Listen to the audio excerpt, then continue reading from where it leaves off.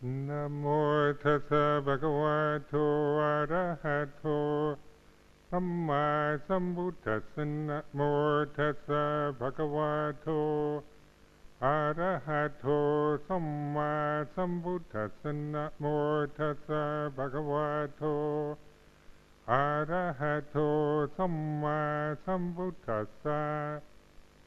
Aparuta de sangamatassa tawara ye sodavanta bamunchantu satang.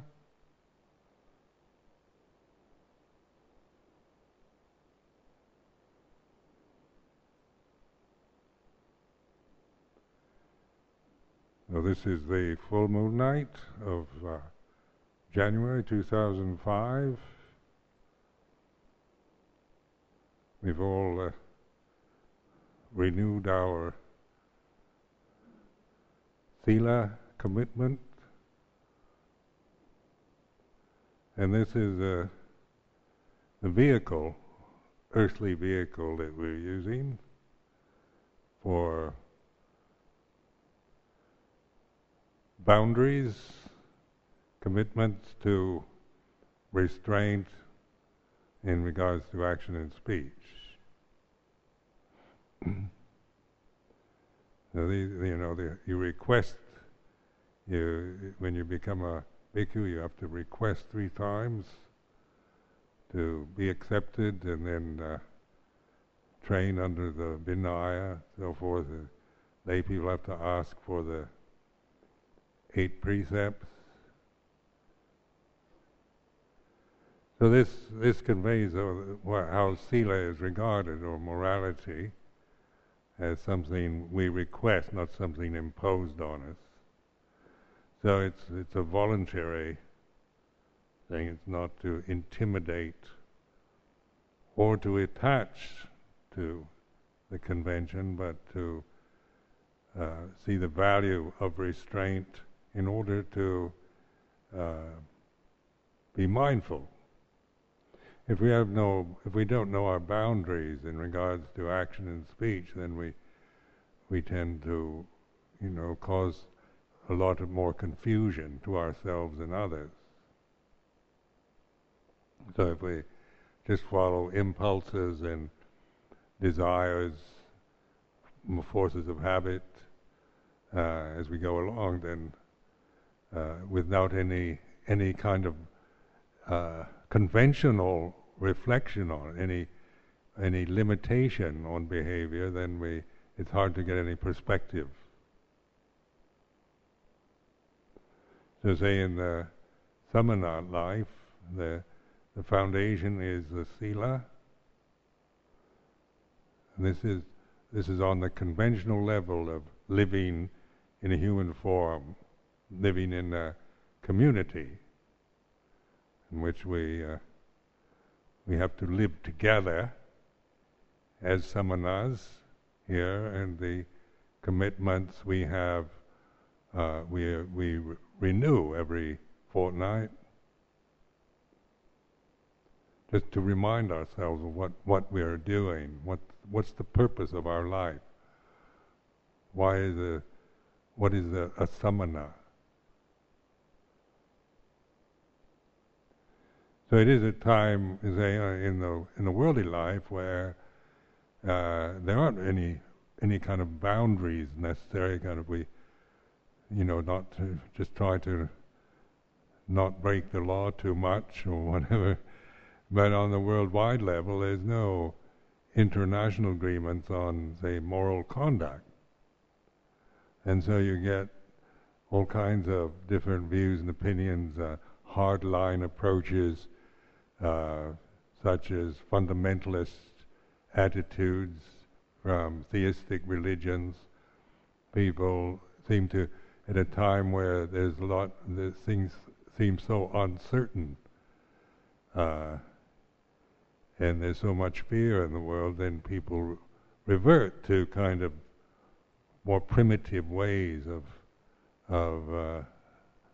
that they remember, where the kind of reward punishment practices, and the kind of like is God sending retribution when the tsunami hit the Indian Ocean. And you hear people discussing, is it God's punishment for human sinfulness, and the kind of dialogues going on in regards to this from both Muslims and Christians.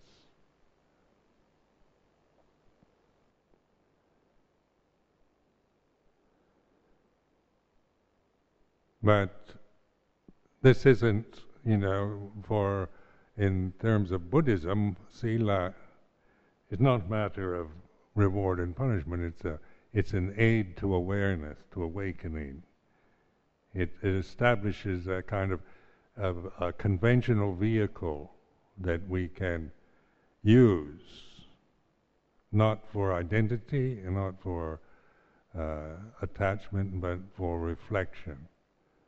So that's the whole point of our life, is to witness and observe the mental state, the experience of here and now as it is, as each individual is experiencing this moment.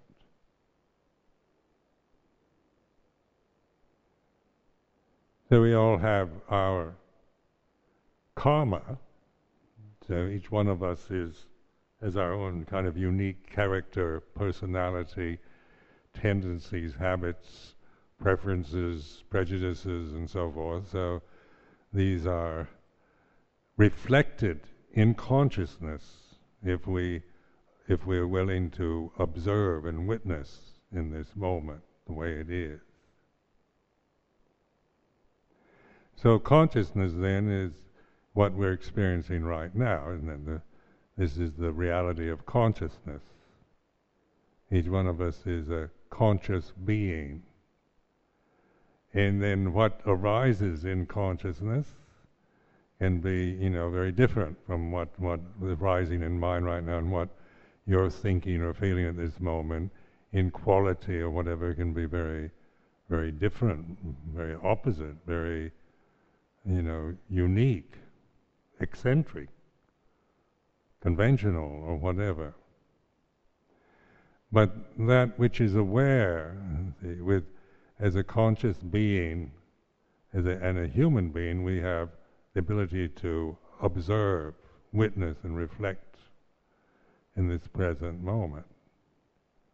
So we know we can observe what we are feeling, physically, emotionally.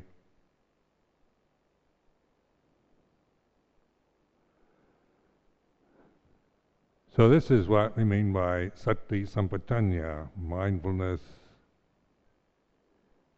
intuitive awareness, apprehension, apperception. An intuitive awareness then is our ability in this moment, everything that is impinging on us, that's happening for us at this moment. So it's not a kind of discriminative thing. It's not like seeking out anything, but just noticing that this moment is like this, the body is like this, the breath is like this, the mental state is like this.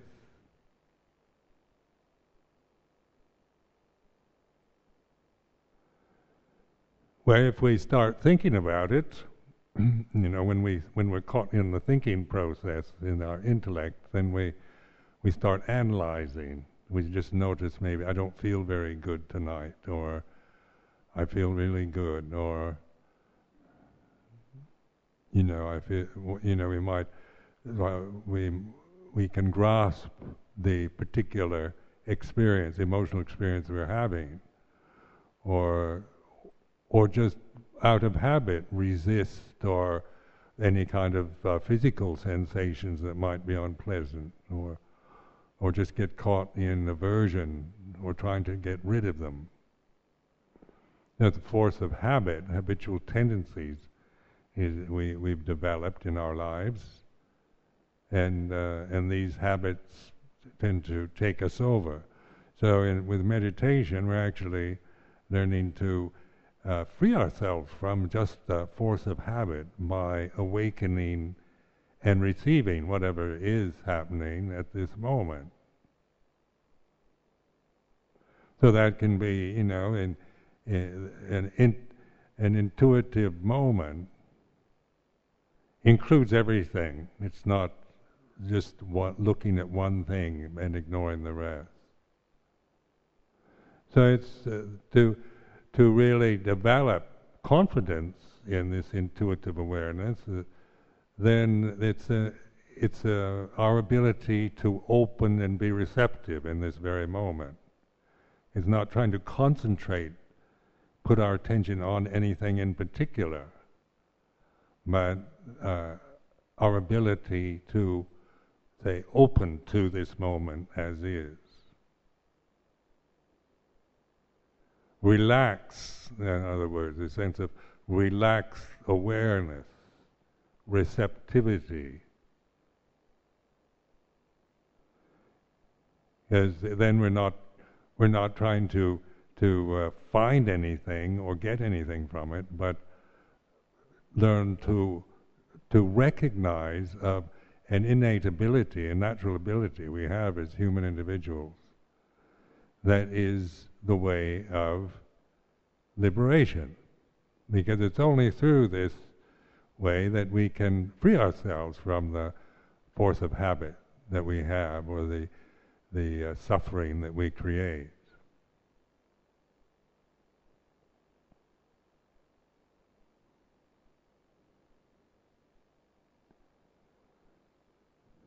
The main point of meditation then is to recognize or realize this natural state. When the Buddha was talking about awareness, mindfulness, the path through the deathless, this isn't a created state of mind. It's not a compounded state that we create through controlling or concentrating.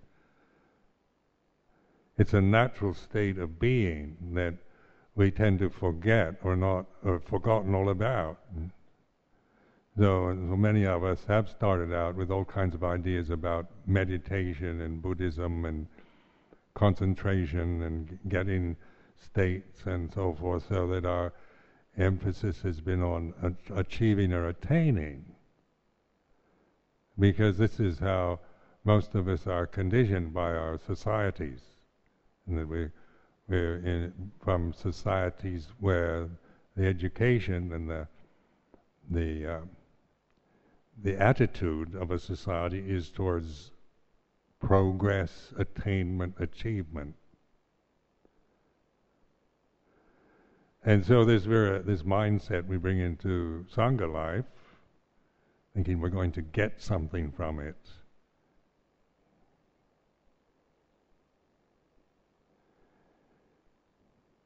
So this is where this reflective ability is encouraged. We can think, if I keep all the rules, the moral precepts, and practice hard, then I'll get something for that.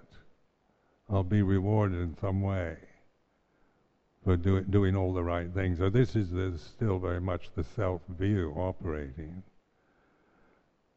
Like if you're a good boy, you get a reward. If you're a good student, you get praise for that, and so forth. And if you're bad, then you get criticized.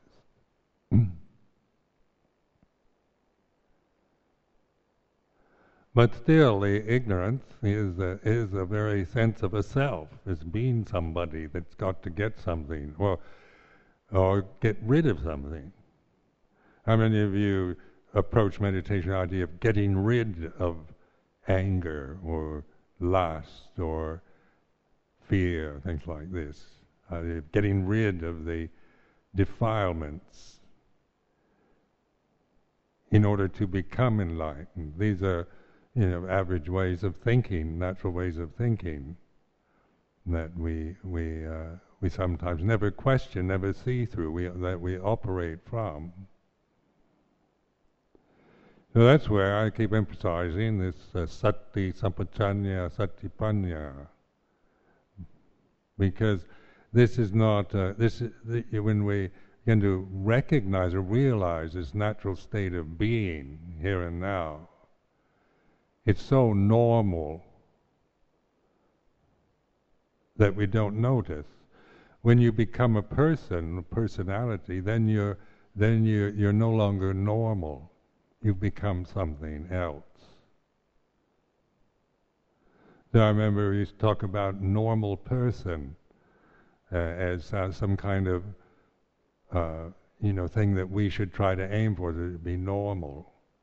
And somebody who's abnormal is kind of, you don't get too close to them, they're abnormal. But if they're normal, that gives a sense of being safe and acceptable. But when you really contemplate what ignorance, desire, and attachment, what that creates, even what is considered normal in a society is abnormal. In other words, we're living in societies that are abnormal, basically. They're all crazy. Everybody's crazy, actually, until you recognize what is normal, the norm, or the Dhamma.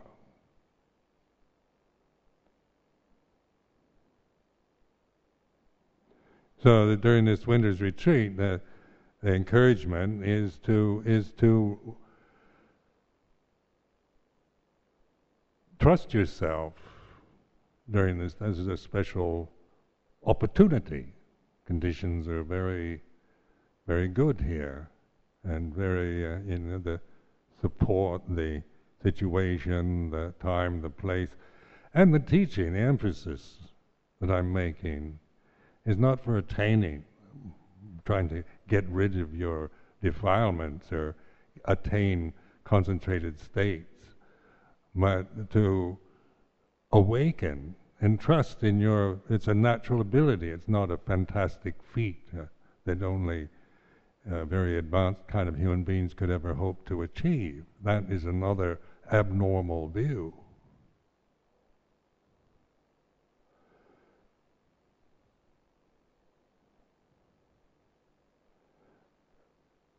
Talk about sati sampajanya, these are the Pali words, and this is the very essence of the Buddha's teaching.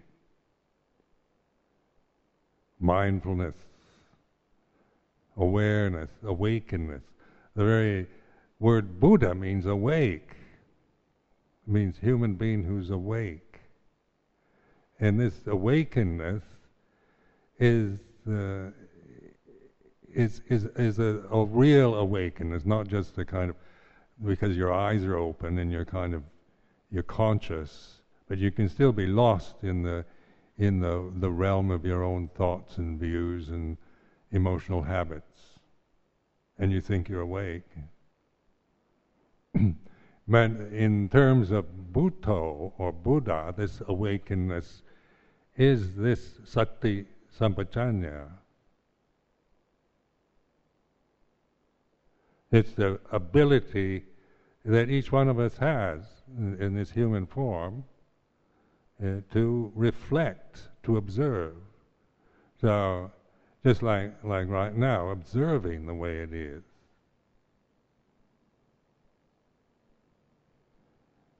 And of course, one starts with the body or the breath, that which is quite obvious and at this moment, the breathing, anapanasati, or the posture of the four postures, sitting, standing, walking, lying down. But it's not don't make it into any kind of exercise or create it into anything, but just observe the breath, inhalations like this, exhalations like this. That which is aware of an inhalation.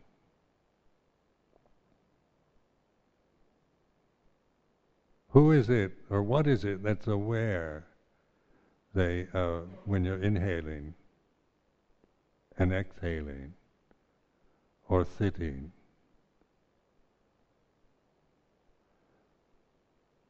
So it's not a matter of analyzing why you're breathing, or whether you're breathing in the right way or the wrong way or whatever, but because this isn't to make value judgments about what's happening right now, but observing.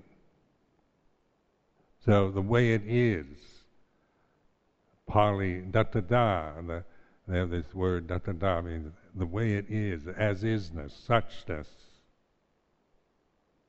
which is using this word is not a definition. It's not pointing. It's not a judgment of anything. It's just a way of thinking that might help you to observe, to remind you to be the observer.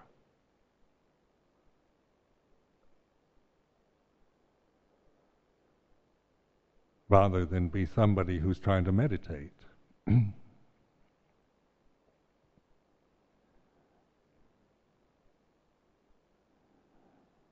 So the breath, the body, observe be the Putto, that sees what kind of mental state, you emotionally right now. What's the quality of your emotional state, as you feel happy, sad, full of faith and inspiration, or full of doubt and despair, or whatever, just what is it that can observe? If you're feeling doubtful and uncertain, what is it that observes this? So by questioning like this, say, what is it, or who is it, or what is it? What can observe this feeling of dis-ease, or anger, or tension, or whatever you're experiencing?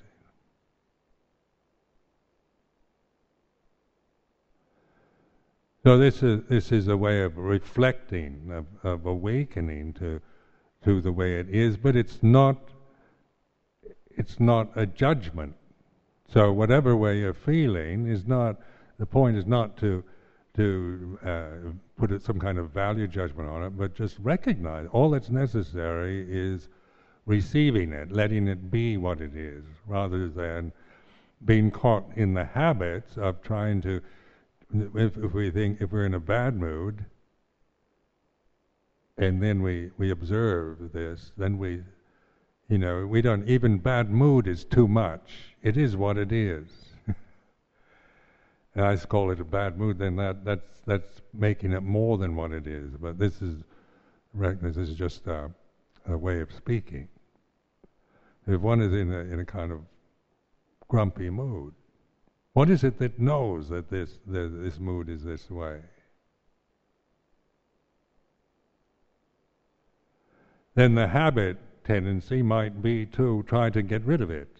If you're trying to suppress it, get rid of something you don't like, that's maybe your habit tendency. If you feel like this, you automatically kind of impulsively try to avoid it, distract yourself, or you just follow it. You just start feeling grumpy and critical, and then you just everyone you see, you find something wrong with, and you just indulge in your critical faculties. Because when I'm in a bad mood, grumpy mood, everything I see, there's something wrong with it.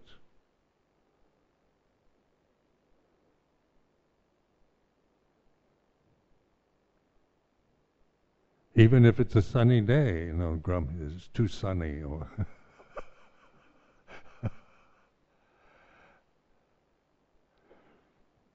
because that grasping the grumpy mood as some kind of out of habit, then everything is tinged by that, so that's why it distorts the present moment, and you you experience life through this distortion. But if you trust yourself to awaken to it, it is what it is. Receive it. Let it be what it is. Which is neither indulging in it or trying to get rid of it, but being patient, accepting, receptive. And moods of any sort, or they arise, they cease, they're very impermanent. And you begin to know how to let go, how to release yourself, how to free yourself from emotional habits and fears and desires that cause you so much unhappiness in your life.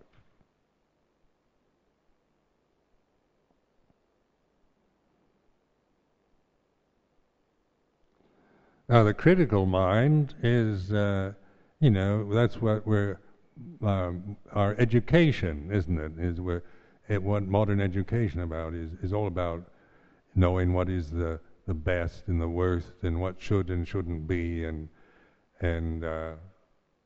which is bigger and smaller and so forth. So this is a function that we have. Intellectual abilities to compare, to analyze, and there's nothing wrong with this. I'm not criticizing our critical faculty. I was trying to point to it as and to begin to look at it for what it is, rather than be caught into it, lost into it, identified with, believing it.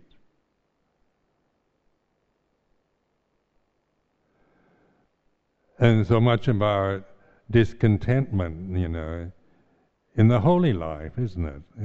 Even in places like this or any monastery that I've ever lived in, if I let my critical faculty take over, then there's always something wrong, something should be, shouldn't be. The mind will always seek and kind of grasp the things I don't like or don't want. Or it might go the other way. I refuse to notice anything like that and just try to convince myself this is the best monastery in the whole world and our teacher is the best teacher and our form of Buddhism is the best and Buddhism is the best and then we try to suppress any negative feeling by grasping these kind of affirmations of we have the best. But that also is, suffering.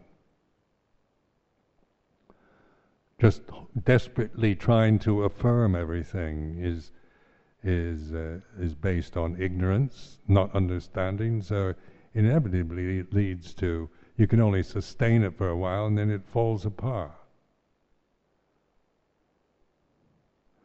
So, but with awareness, then the spectrum of positive and negative, good and bad, right and wrong, is received in the same moment.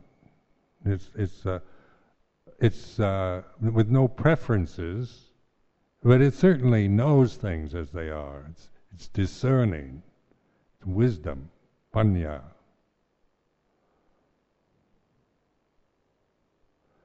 And the discerning ability in panya then is in terms of meditation, like vipassana is development of the panya faculty, insight into the way things are. All conditions are impermanent.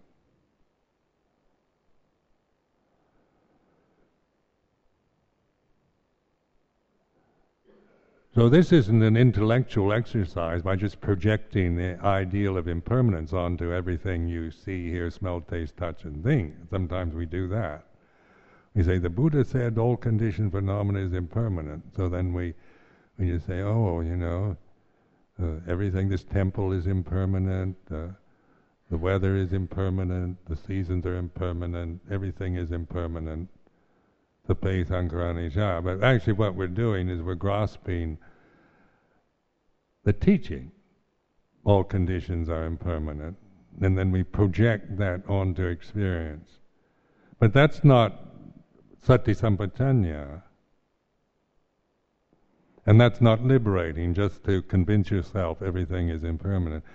What this is pointing to is observing impermanence, just like just one inhalation. Just something is obviously impermanent is an inhalation. But it's not to say an inhalation is impermanent, but to really be with the impermanence of it from its beginning to its ending. So you're learning to sustain your attention, putting your attention, witnessing something very obvious,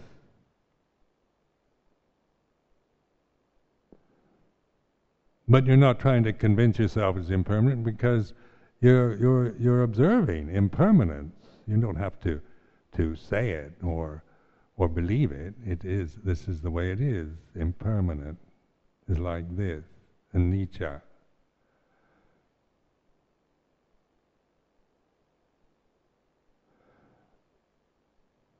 I also observed, in observing my breath, how easy it is to concentrate on an inhalation and how easy it is to wander on the exhalation. I don't know about you, but I used to see this.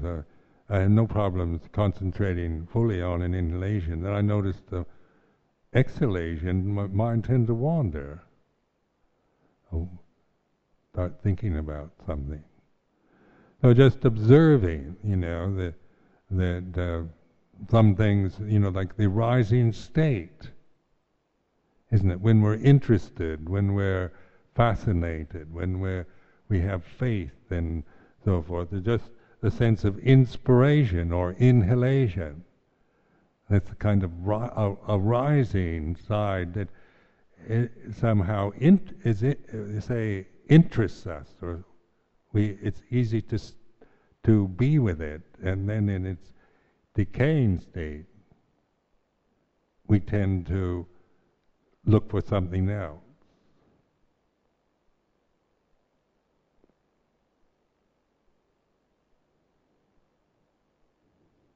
Now, this is just from my own reflections, and don't think that you have to see things like I do. Just sharing what I've learned, just from watching my breath or the body.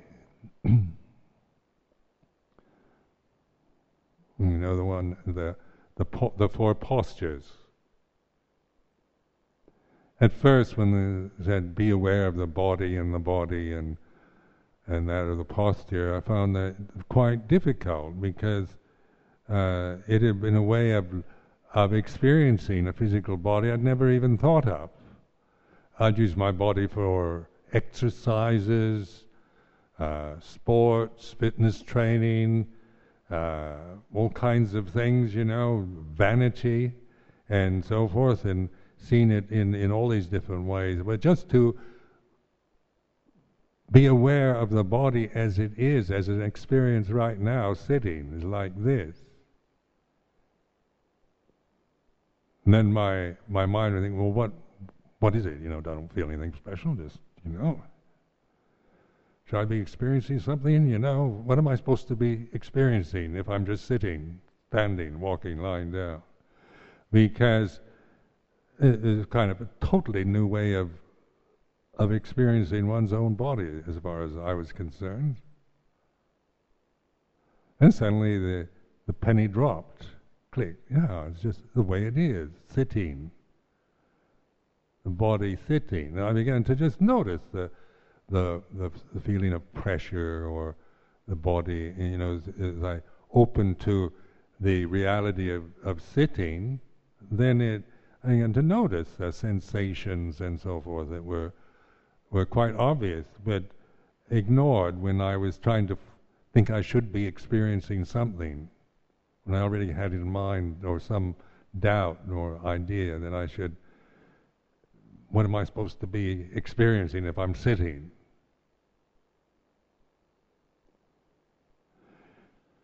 So intuitive awareness embraces the whole body, the breath, the mood, sensory impingement, whatever, all in the same moment. It's a holistic, as they say, modern New Age jargon, holistic reality, or oneness. And then you talk about experience of oneness. When you start thinking, you automatically divide things up, don't you? Thought is a divisive ability we have. It divides. And we're trained to think, and we're identified with our thoughts and our memories.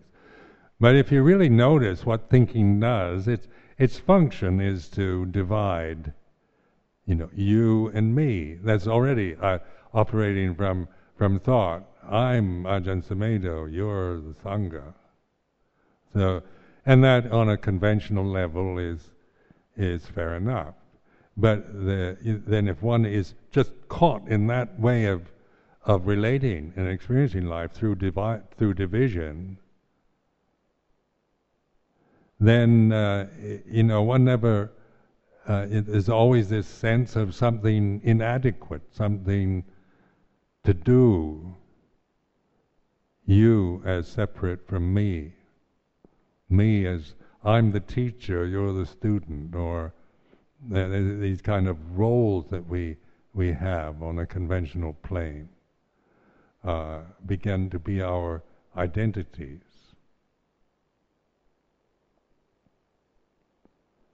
But if we recognize awareness, it doesn't need thought. Thought is a condition that arises and ceases. Awareness is a natural state. Before we ever started thinking, we were aware.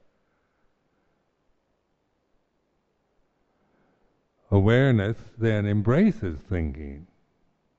Thinking arises and ceases.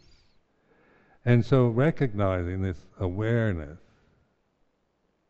realizing this natural state.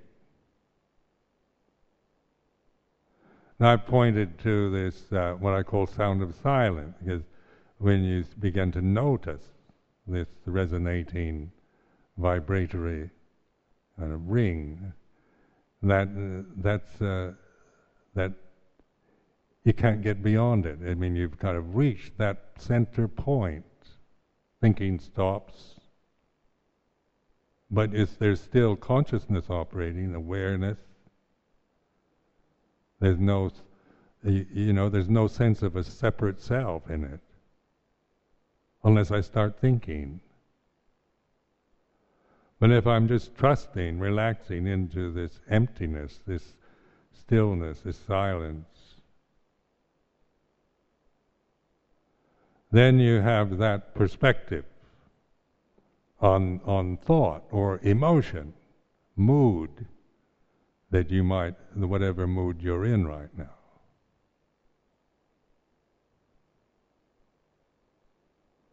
So it's like the background to everything, where everything arises and ceases. It's the primal ground, or the unconditioned, the amatta Dhamma, that you begin to recognize. It's not a creation. It's just to be realized or recognized. It's this way. Doesn't seem like much.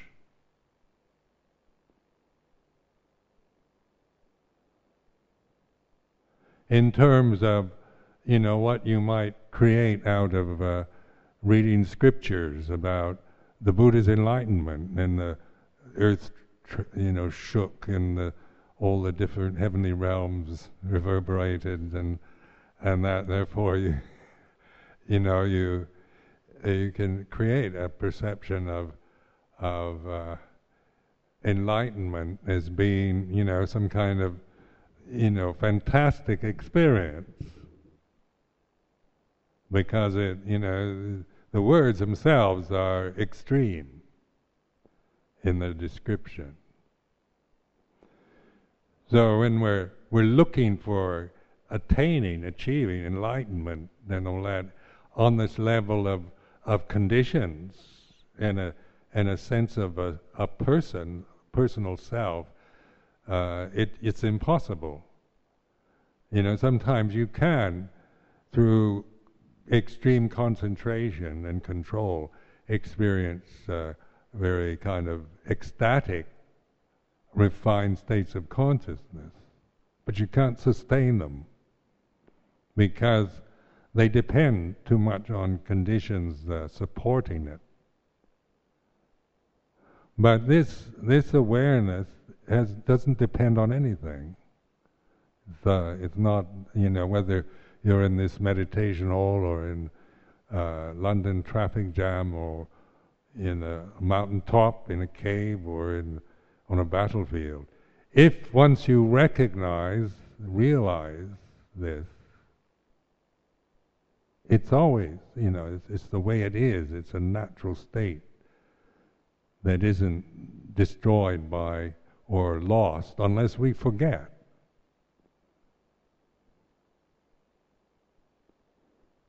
And that's what we forget. We get distracted into conditioned realm again and get wound up into that. So this remembering of this simple remembrance, just like the mantra Bhutto, isn't it? That's what I've used. Or the word silence. Whenever I hear the word silence, I immediately hear the sound of silence. I used to write pages in notebooks. Silence, silence, silence. I have them in my kuti, just pages of nothing but, because every time I think the word, the silence is present.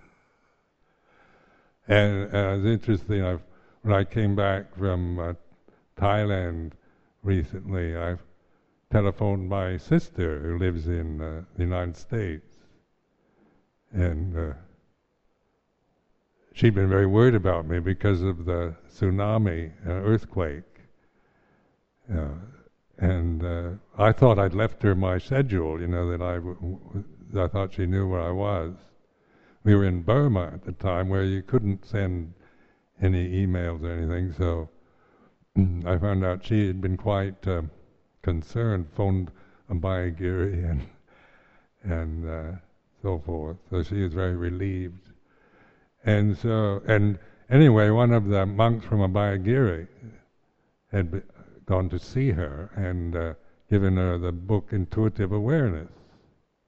I was going to give it to her when I go to the States in June, but anyway, she was reading this book, and she was telling me that, and I taught her how to use the sound of silence years ago, and she's devout Roman Catholic, third order Carmelite. She has a special rule that she keeps for householders, and and the past several years she's had to have a lot of dental work, which has been caused a lot of discomfort, and so there's a lot of sensation around her teeth and gums, and she couldn't hear the sound of silence anymore.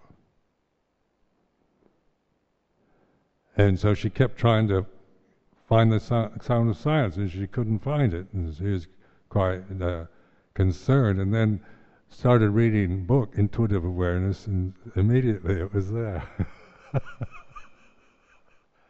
That was what she told me, anyway.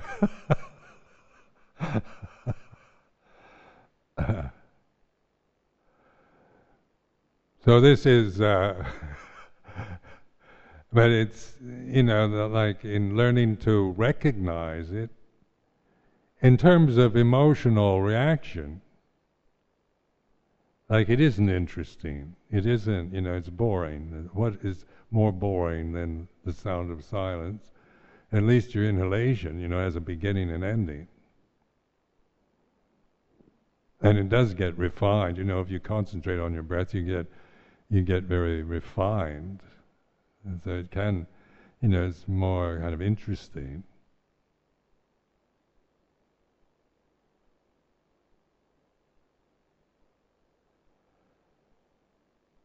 But what I'm pointing to is not just, it's not a matter of being interesting, but recognizing and learning and being able to receive your own emotional reactions to it. So the kind of restlessness it'll bring up. Like for me, and it's learning to, I found my reactions to this kind of practice were, I recognized the value and developed it, but the past few years, an incredible restlessness.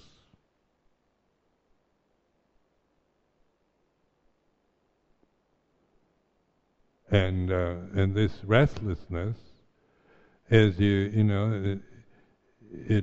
one wants to do something, feel the habit of wanting something to do, wanting something to practice, wanting a technique, wanting to have, like so much of my meditation experience in the beginning was doing things, sitting for hours, getting samadhi. There's like I was really on a campaign to conquer Mara and to get something. And so there's always, my meditation was something I was doing, something you do. And quite compulsive, I've got to meditate. I don't have enough time to meditate. There's too many things going on. I need to have more time for meditation and all like that. So there was this idea of I'm someone who has to meditate. But as that illusion fell away, the sense of me being somebody who has to do it, still there's these strong impulses of these restless feelings of wanting something to do.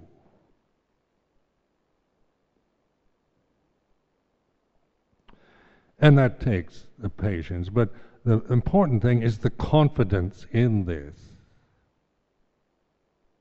It's not a matter of getting rid of restlessness either, but in learning to receive it, to notice it, to let it be, not to make problems. And that's where Sangha life is so valuable, I find. Like being a Buddhist monk, it's a vehicle for living in, because it gives a structure to the day, community to live with. It has a useful function in the society. Amaravati is a highly regarded place and well supported and so forth. It has not just living isolated from the world. People that are interested come and try it out and so forth. So that this the form of monastic life, I think, as you access this and develop this awareness, so it connects. It has a continuity, a flow of being present, and through the movements of your body, through the morning, the morning puja, through the day and night, sleeping even, resting. The whole reality of one's existence is included in awareness. It's not just, 3 months winter's retreat, formal practices, and sitting in the temple, even though this is part of our lifestyle, isn't it? This is part of the lifestyle of a samana, as we regard it here. So we have 3 months winter's retreat, and we have morning, evening pujas, and we encourage meditation, sitting meditation, and so forth, walking, jongrom, and that. So this is part of a lifestyle, part of the way we live. But it's no longer seen from I have to do it position, a kind of compulsion a compulsive attitude towards practice, because practice isn't something you do, it's a natural flow that one is naturally in the moment.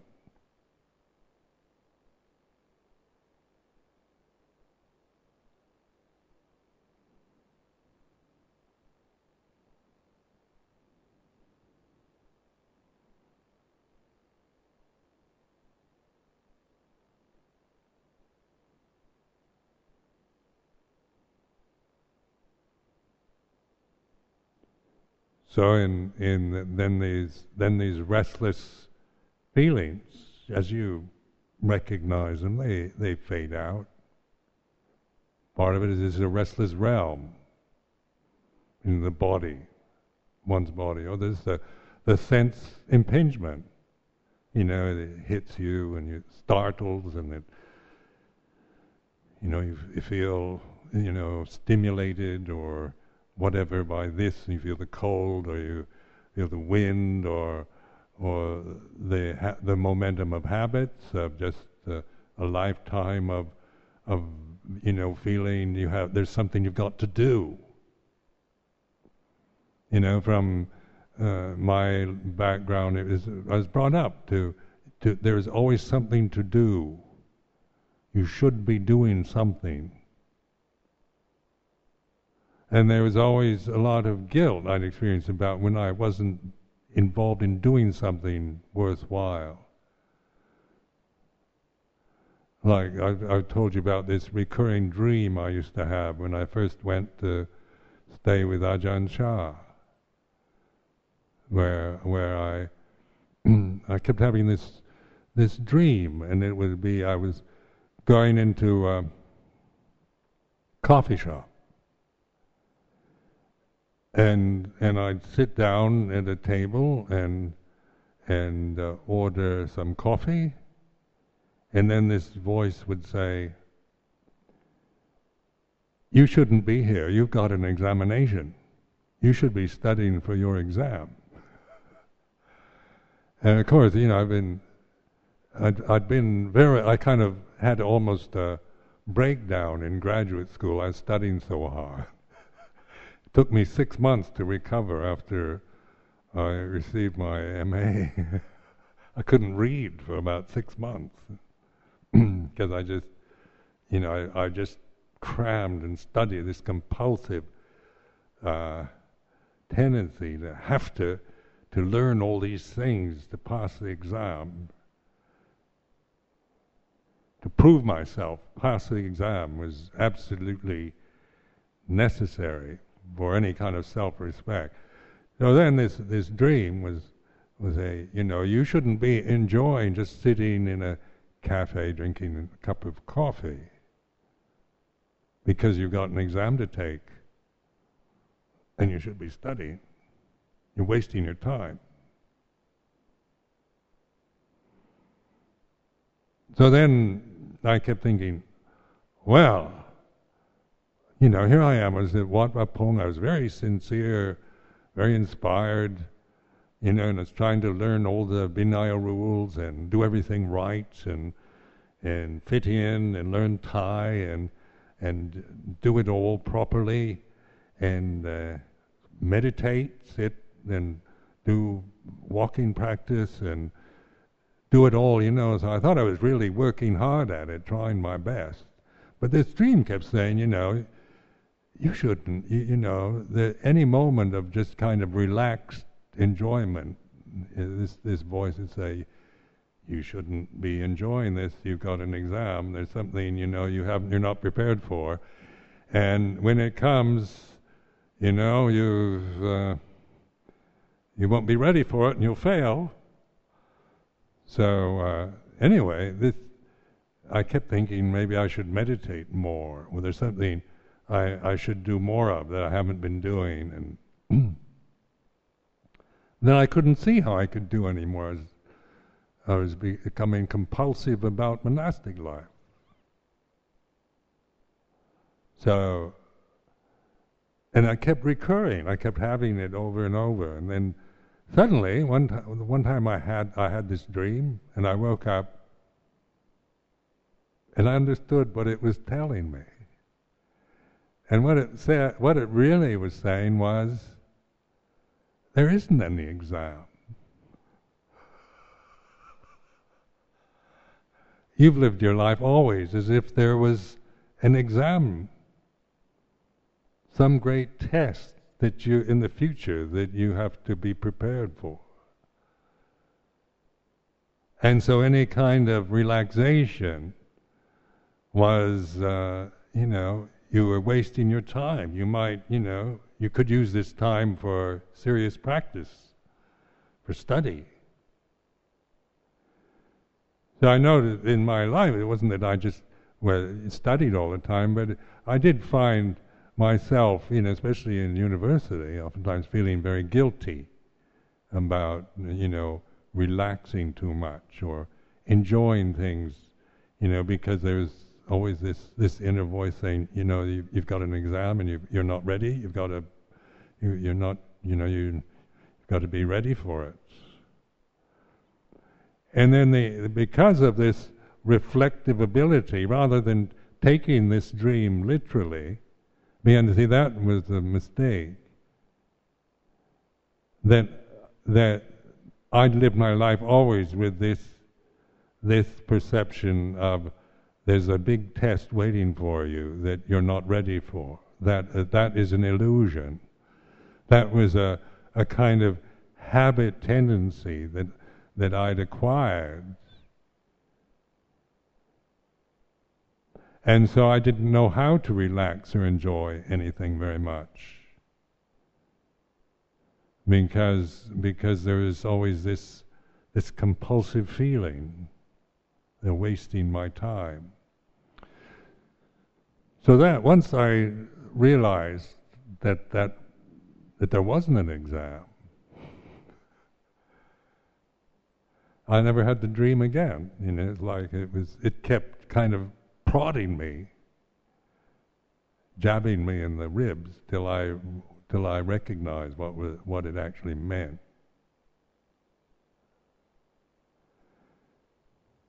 Now the ego is one that operates from that. My personality is, if I fall into personal habits, I go immediately into compulsion and guilt.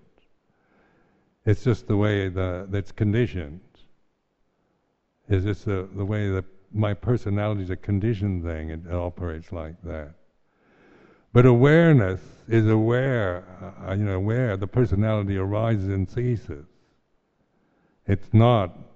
It has no continuity to it. My personality changes according to the conditions. So, it's just the way it is. It's not that there's not such a thing as a permanent personality. Just notice in yourself how your personality will change when you're with your parents or with your best friend or at the office or at the monastery or whatever. Personal, when you're under pressure or when you're on a holiday, the personality adapts itself to the contingencies. But that which is aware is not personal, and it's not mine. I can't claim it as some kind of personal quality. Because to do that, I have to think. I am a very mindful monk, and that makes no sense. It's like it doesn't mean anything to think that, because the awareness is the ground, the background, the unconditioned gate to the deathless. That's where we begin. That's where we find liberation. So I want to encourage you during this retreat to investigate. Now this takes, investigation, to experiment with yourself, to question, observe, and witness, and whatever it is, whatever you're feeling, and a lot of negative states or boring states, dullness, doubt, and things like this. They're all part of it. These are conditions that arise and cease. So nothing is like a waste of time or a real obstruction unless you grasp it. So grasping is this clinging, upadana is the cause. Out of ignorance we grasp conditioned phenomena, and then we're caught once that grasping is seen, and that can only be seen through awareness, recognized, and through awareness we realize non-grasping is liberation. So I offer this as a reflection.